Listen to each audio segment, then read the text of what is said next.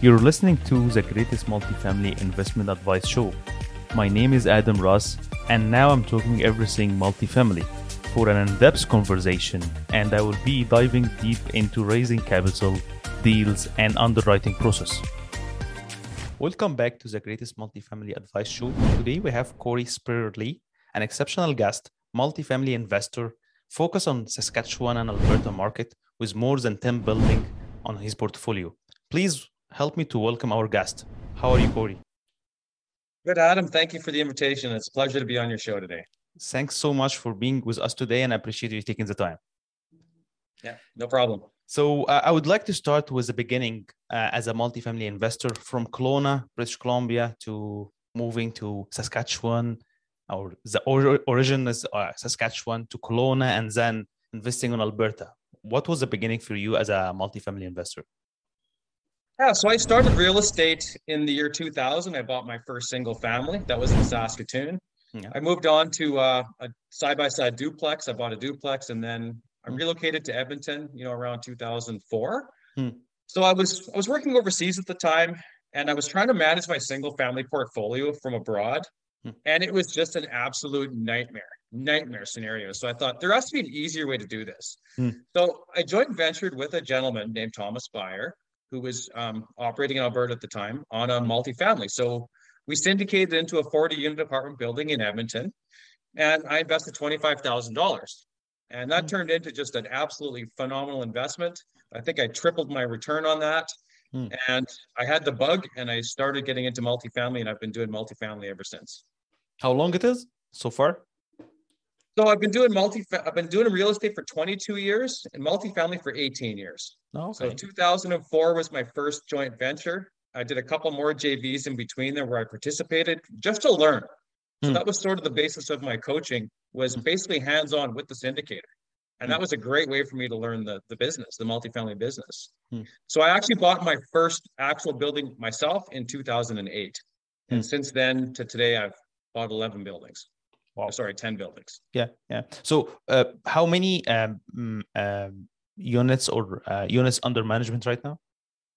So right now we currently only have 4 buildings. I have one I'm hoping to get under contract within a couple of weeks. It's a big project, but we don't quite have it yet, so I can't talk about it. But right now we have 4 buildings. So we have 50 units in Saskatchewan, as well as, I believe, so it's a 22-unit mixed commercial in Beaumont, Alberta, and an 18-suite apartment building. So probably around 100 units currently that we have. Yeah. The rest we've since sold. I think you said it's 10 building, but you started to buy and hold and sell. So yeah. So about this, what is your target market? And when you're looking to your market, what is the market fundamentals you're looking for? I love the prairies for a few reasons. First of all, it's because I grew up there. I know the markets really well. Yeah. They don't have rent control. Yeah. We can buy undervalued buildings and raise rents very quickly. They've changed the laws. It used to be every 3 months we could give a rent increase. So you could create value. Like in Alberta from 2002 to 2007, you could raise rents and value incredibly fast. Yeah. So now it's not quite as fast. It's only once a year in Alberta, twice a year in Saskatchewan, but you can still give unlimited increases. So that's why I really like those markets. Vacancy rates are coming down right now. A lot of in-migration, since the pandemic is winding down. So the economies are starting to heat up. So that's why I really, really like those areas. I think there's a lot of upside in the next 5 to 10 years. Especially with the Ukrainian new crisis, and think there's a migration to the States because it's cheaper. So it's going to be hot again, I think. So regarding your criteria when you're looking for buildings, which class you're looking for, B, C, D, A? I'm not a huge BRRRR guy. I don't like to buy buildings that are completely dilapidated. I mean, I've done it. BRRRRs are incredibly difficult today, especially in a rising interest rate environment. My cookie cutter joint venture model was 5-year buy and hold, conventional financing, not CMHC. If the deal made sense, it's very easy to qualify from the banks. The banks are very much on business terms. You're not dealing with CMHC or the government. And, my formula, I could do very well in 5-year periods. So I prefer to buy a building that's maybe needs a little bit of work. We can tweak things here and there to get the rents up, and then increase value over a 5-year period, 5 to 10-year period. Now I just did a BRRRR in Leduc, Alberta, where we bought a building that's for only 86 a door. We just got our commitment letter today, and I think our final value is like 130 a door. So we're able to pull all of our equity out in about 7 months. Okay. And I've done that in like the last 3 deals in a row, but that's not typical. I mean, typically my kind of model is, I find an area that has, low vacancy where I can increase rents and basically just buy and hold. It's pretty boring actually. So what was the upside about the last period as a last deal? Is it was poor management, or what was the upside that you said, okay, this is a good deal? Yeah, so what I look for, Adam, is I look for buildings that have high vacancy, and usually that's a reflection of management. Yeah. So this particular building in Leduc, it was an elderly lady who she owned 4 or 5 buildings before, and she wasn't really well known for putting a lot of money into her projects. So this building had been on for sale on MLS for over a year. Wow. It had been under contract 4 times. I had it under contract myself. I went and inspected it, asked for reduction, and they said no, and ended up getting it back, it'll at a later date. Simply because, a person buying in, they can't get the financing if it's 40% vacant. So you have to do a 2-stage finance, which is what I ended up doing. But yeah, it was basically just a reflection of management. I mean, it was near a school, and she had like a no kid policy. She was, leaving tenants, being too selective of her tenants. Didn't fix anything. The building was really, kind of old and outdated, needed a lot of work, but it was mostly cosmetics. So we saw a tremendous value add opportunity there. That's great. Regarding numbers now, especially with interest spike and the inflation, what is your criteria regarding cash and cash and target internal rate of return when you're looking for deals right now on the market? I think everything has been shifted. You have to be more. I can say conservative on your approach because of the interest rates spike. But what is your criteria on nowadays on the last 4 months? Yeah, so the biggest change, as you've alluded to, is interest rates, but it's not so much the rate that you're paying. Of course, that's going to affect the amount of your cash flow and the amount of principal you pay down. Yeah. But it's also the ceiling that the lenders are using. So there's 2 sets of numbers that they're going to calculate a loan to value based on the cap rate, but they're also going to tie a ceiling to it based on a ceiling rate.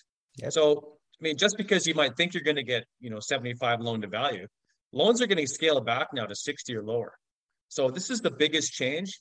Investors are having to put more cash down, which is obviously lowering your return on investment.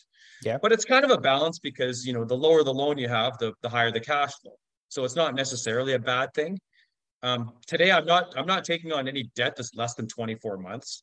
I don't want to enter into a burst situation where I'm borrowing 1-year interest only and having to refinance 12 to 18 months from now at 7%, because I'm stress testing all of my loans at 7% interest now. Wow. Which some people think that's nuts, but back when I started, that was normal. So as for rates of return, I'm looking at, I want to do 15 to 20% ROI, per year. Yep. But that's getting tough to do unless you get a really sharp purchase. But the good news is there's a lot of deals out there right now. There is some motivated vendors. Their loans are coming up for renewal, and they either can't get the loan they wanted, or they're having to pay down the loan. And we're seeing that more and more. So there is motivated vendors. There's a lot of fantastic deals right now, especially on the prairies. Okay. So your criteria now is not to hold, but to get inside now. Especially I would do buy and hold, but I need to buy based on the interest rate I can get today. So 2 months ago, you could have got CMHC at 2%. Now you're looking at 4%. So I'm doing like a 5 to 10 year projection based on the rate I'm paying today. So I have no problem locking in. Yesterday, was CHMC was 4%. I think it's more. CMHC before yesterday was 3.9. Now I think it's more than 4. It could have been because the government of Canada 5-year bond has been going up the last 2 days. So I think you're correct. Yeah. Now the prime interest rate went up yesterday 0.5 point. That is more on variable rate mortgages, as well as, if you're doing a BRRRR, then your interest, that floats with prime. But those rates. And so imagine right now, Adam, you enter into a contract for a building, you have 60-day financing period or 90 days. From the time you have the building under contract till the time you fund, the rates could be 1% difference or more. Yeah. So a lot of investors are like, how do I navigate this? So that's why 7%. That's why yeah, you're doing the under, but it's really conservative. I do it in 5.5 to 6, but 7, but it's gonna lower your LTV a lot. yeah. So I use 7% just as my value 12 months from now. So if I'm doing a bridge loan, if I'm doing like 85 loan to value to do a value add like I just did, I'm gonna say that in a year from now, I'm going to anticipate that I'm going to have to borrow at 7. So this is what my equity takeout in a year is going to look like. So therefore, that's going to dictate my purchase price today. So, I might have paid 90 a door for this Sperle project today. Well, now I think I need to get it at 80, 82 for this to make sense. 100%, 100%. Right? I think you open another really good subject is when you don't have a building with full vacancy or 95%, which is 60% in your case. It's a two level. If you can little bit elaborate on this, it's like unique product to go with two level of financing on the deal to able to close the deal, because regular financing A or B, they're not gonna close the deal. I think the only solution will be hard money or mezzanine financing. So if you have high vacancy or if the rents are super low, okay, it might make sense to do two-stage financing and then go to CMHC in a year from now. Now, your best option is always, always, always a vendor take-back loan from the seller. Yeah. If you can say, Mr. Seller, he wants to sell his building, say he's got 50% vacancy, you can offer him a higher purchase price, as much as 5 to 10,000 a door in some cases. Yeah. If he's willing to lend you 90% of the value or 95% of the value for, 1 to 3 years. It's a win for both sides. It's the cheapest money you're going to get your hands on. And then it usually takes about, 6 to 12 months to reposition these buildings. And then you just take out the loan and pay them back. So you can say, hey, look, I'm going to give you a higher purchase price today. You get to defer your sale. So you're going to save taxes. You can do it over a couple of years and you're going to make some interest on it. Yeah. A lot of these guys that have owned these buildings for a long time, when they sell, they don't know what to do with their money. So you're sort of indirectly solving another problem for them. 100%. So that's kind of the two-stage approach. You have other options. If the cash flow is strong enough, if you have a high vacancy, you pretty much have to go to market for a mezzanine or a bridge loan. Yeah. The one I just did was 85% loan to value. It's pretty high interest. 85 loan to value, 85 with hard money, correct? Yes. So it's basically how it worked. So I did mine through ICI Canada. It was 1-year loan, but the interest rate goes up after a year. So I think it's like 7.5% interest. But if I don't refinance after 12 months, then it jumps up to 10%. Yeah. So there's a very strong motivation to get the building stabilized, get it farming, and refinance to take out the short-term financing. It's interest only, or interest was principal? Interest only. Oh, Most bridge loans are typically, back in the day when I was doing this, they would only go to 75% loan to value. So then you either went to market for a second mortgage, which was like 20% to top it up to 85, or you tried to negotiate a vendor take back from the seller. Okay. But today the lenders are a little bit more creative. Generally speaking, 85%, from a lender is as high as you can go. You may be able to go higher, up to 100% with private money or with a vendor take. But the highest I've ever leveraged a building is 90%. I did a deal on Red Deer that was a 90% VTB because the building needed a ton of work. But that's the highest going in loan to value that I've ever done. Okay. If we can speak about this deal, how you got the deal? Off market deals from a realtor? One? Yeah, the one with the lady with with the low vacancy. This is it's a unique one. Yeah, this is a fabulous question because the most common thing I hear from people in multifamily, it's a scarcity. I can't find a building. There's no buildings everywhere. Deals are so hard to find. No, they're everywhere. And, 3 of the buildings I bought were from MLS. People say MLS. Oh, but you know what happens? People put a building on MLS. They overprice it. Maybe the realtor didn't know how to price it. It sits there. It gets stale. It gets tied up, 1, 2, 3, 4 times by investors who haven't been pre-qualified with their mortgage broker. So they lock the building up under contract. The deal falls apart. Or it doesn't fall apart. They go to their mortgage broker and say, hey, I want a loan for this building. And the mortgage broker says, great, I can give you 50% loan to value, because they didn't really do their homework ahead of time. Yeah. So this happened to be the case with this building. This vendor had been kind of slapped around a bit. She had a lot of deals fall apart, which totally wasn't totally her fault. But when I entered in my offer the first time, I walked through and I asked for a price reduction. Mm. She said no, and then another investor after me tied it up, and then he walked away. So by this time, she was pretty motivated, and she said, "Cory, look, I just want to sell this thing," and that's how I ended up getting the deal. So when it comes to finding deals, I kind of think of it as planting seeds.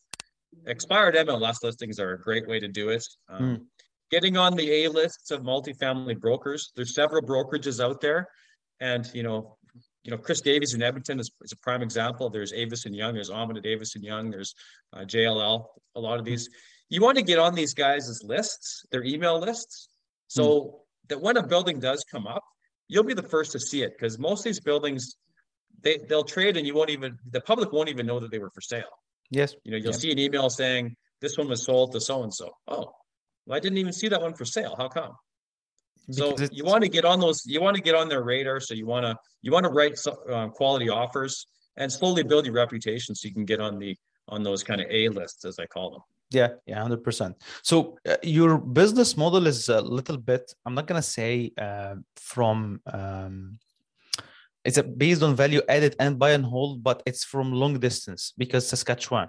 So how you manage to deal with, I see different operators. Some of them rely on an actual superintendent because many issues with the property management, some of them not. So what was your style with dealing with property management? Yeah, great question. Interprovincial investing I see this a lot from people from Ontario that come to the prairies and maybe they didn't have a team. It took me roughly 3 to 4 years to set up a team in Edmonton and to set up a team in Saskatoon. So this is why once I get my property management team set up, then I like to add assets in there. So I become worth my property manager's time. The more units I have in there in my niche, the better. But it's very difficult. Like if I was trying to buy a building in like a remote area of BC or Saskatchewan or Alberta, to set up a brand new team, very, very tough. And I would have to be incredibly hands-on with that property in order to make it successful. And that's what happened with my first apartment building.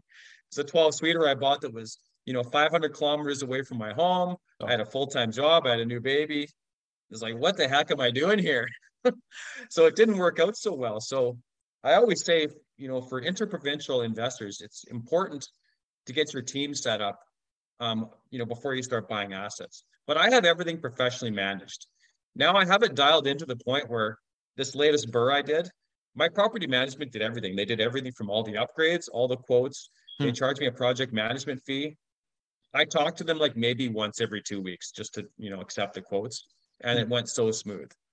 And now I can focus on, raising capital and buying other buildings. I don't get bogged down in property management. 100%. And I think that's where a lot of people struggle, especially if they're from different provinces. And It's they go hard. into markets like Alberta or Edmonton. Maybe they're not familiar with it. They maybe buy in a rough area that they weren't familiar with. It's a completely different, style of management on the prairies. So it's very important to have a local team in there working for you.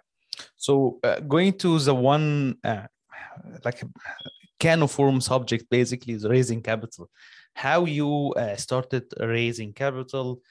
What was your initial steps? What was the motivations for your passive investor to join? And how you structure your deals? Yeah, great question. So I kind of fell into that accidentally. I mean, I bought the first 2 apartment buildings, with my own cash. I was fortunate enough to be in Alberta at a time when property value was rising quickly. So I had home equity. So I used a home equity line to buy the first building, refinanced and bought the second building. Yeah. But I quickly realized I couldn't really scale up unless, I used joint venture partners or raise capital. So being a nerd at this for so long, I get so excited when I would talk about multifamily.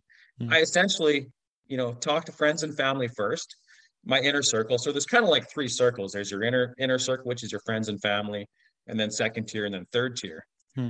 But I talked to enough people that I had enough excitement that I was able to get, family and friends into my first deal. And since that was successful, I think most of them went into the second deal. So I've since done 6 of these, and I think I have a couple of my investors there in every single deal. And then along the way that they've told people, they've told family and friends, because I operate under the family and friends exemptions. So when it comes to raising capital, you have to be careful. It's a Yeah. private corporation, and I operate under friends and family. And there's also accredited investor exemptions and things like that. Yeah. But that was Yeah. kind of how I fell into raising capital. And I did that until 2017 was the last building I bought with multiple partners. And since then, I just went one-on-one partners after that because I found it was a lot easier. And I wanted to have my own capital and my own deals. So big cash with credit investor plus certain kind of limit to have less number of investor. But what kind of structure you have, like a joint venture, shareholder agreement? I don't think you Yeah, go so I with use GPLP. so I use a unanimous shareholders agreement. I kind of have two different versions because right now I just have active partners. Okay. So back when I was doing this before, they were called silent partners. So my unanimous shareholders agreement, this is the way to go when you're buying multifamily. Very simple. A corporation will cost you about $1,500. A USA agreement will cost you another $1,500. So I had two classes of shares. I had A voting class shares, which is I had all the voting rights. The investors had C class shares where they participated in the equity of the building, but they couldn't vote. And so that was fine. I was the sole director. So how I structured my deal is I did a 60-40 split where the investor would get 60% of the profits upon refinance or sale. So they would get all of their capital back first, and then we would split the proceeds with 60 to the investor and 40 to myself. And that's been a structure that's worked pretty well over the years. So no preferred return every year? No, I like to do things simple. I'm a very simple person. I mean, I would probably do it a little different today. I mean, I've heard of these preferred or hurdles, but I would have to obviously take some kind of a fee. You know, I never took fees. So a lot of my JV deals, I've now worked for 8 years and I haven't been paid a dime. Everything is on the back end. Yeah, okay. But now today I realize that you have to charge something. You have to charge some kind of an acquisition fee, some kind of a management fee. I like the hurdle or the preferred. I like that in there that, you know, the investor would, you know, receive some back and then they get a little bit extra before you split. I like that suggestion, but I try not to keep things too complicated. Yeah. My next question will be about, I think, developing relationship with your core team, property manager, and you highlight this basically, saying that it's hard to have a team or boots on the ground in your market.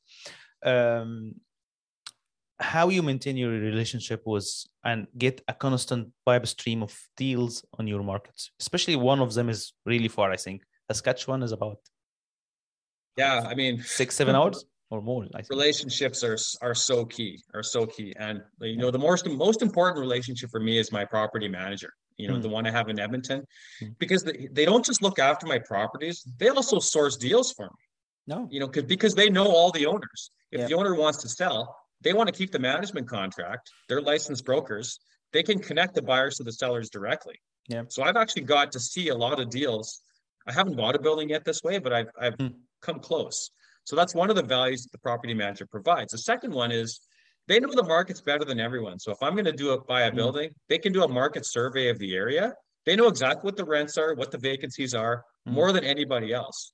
And third, if they have the building under contract, he'll walk through it with me and he'll say, Cory, this building needs A, B, C, D. You have to reduce the price by this much. So you're not in it alone.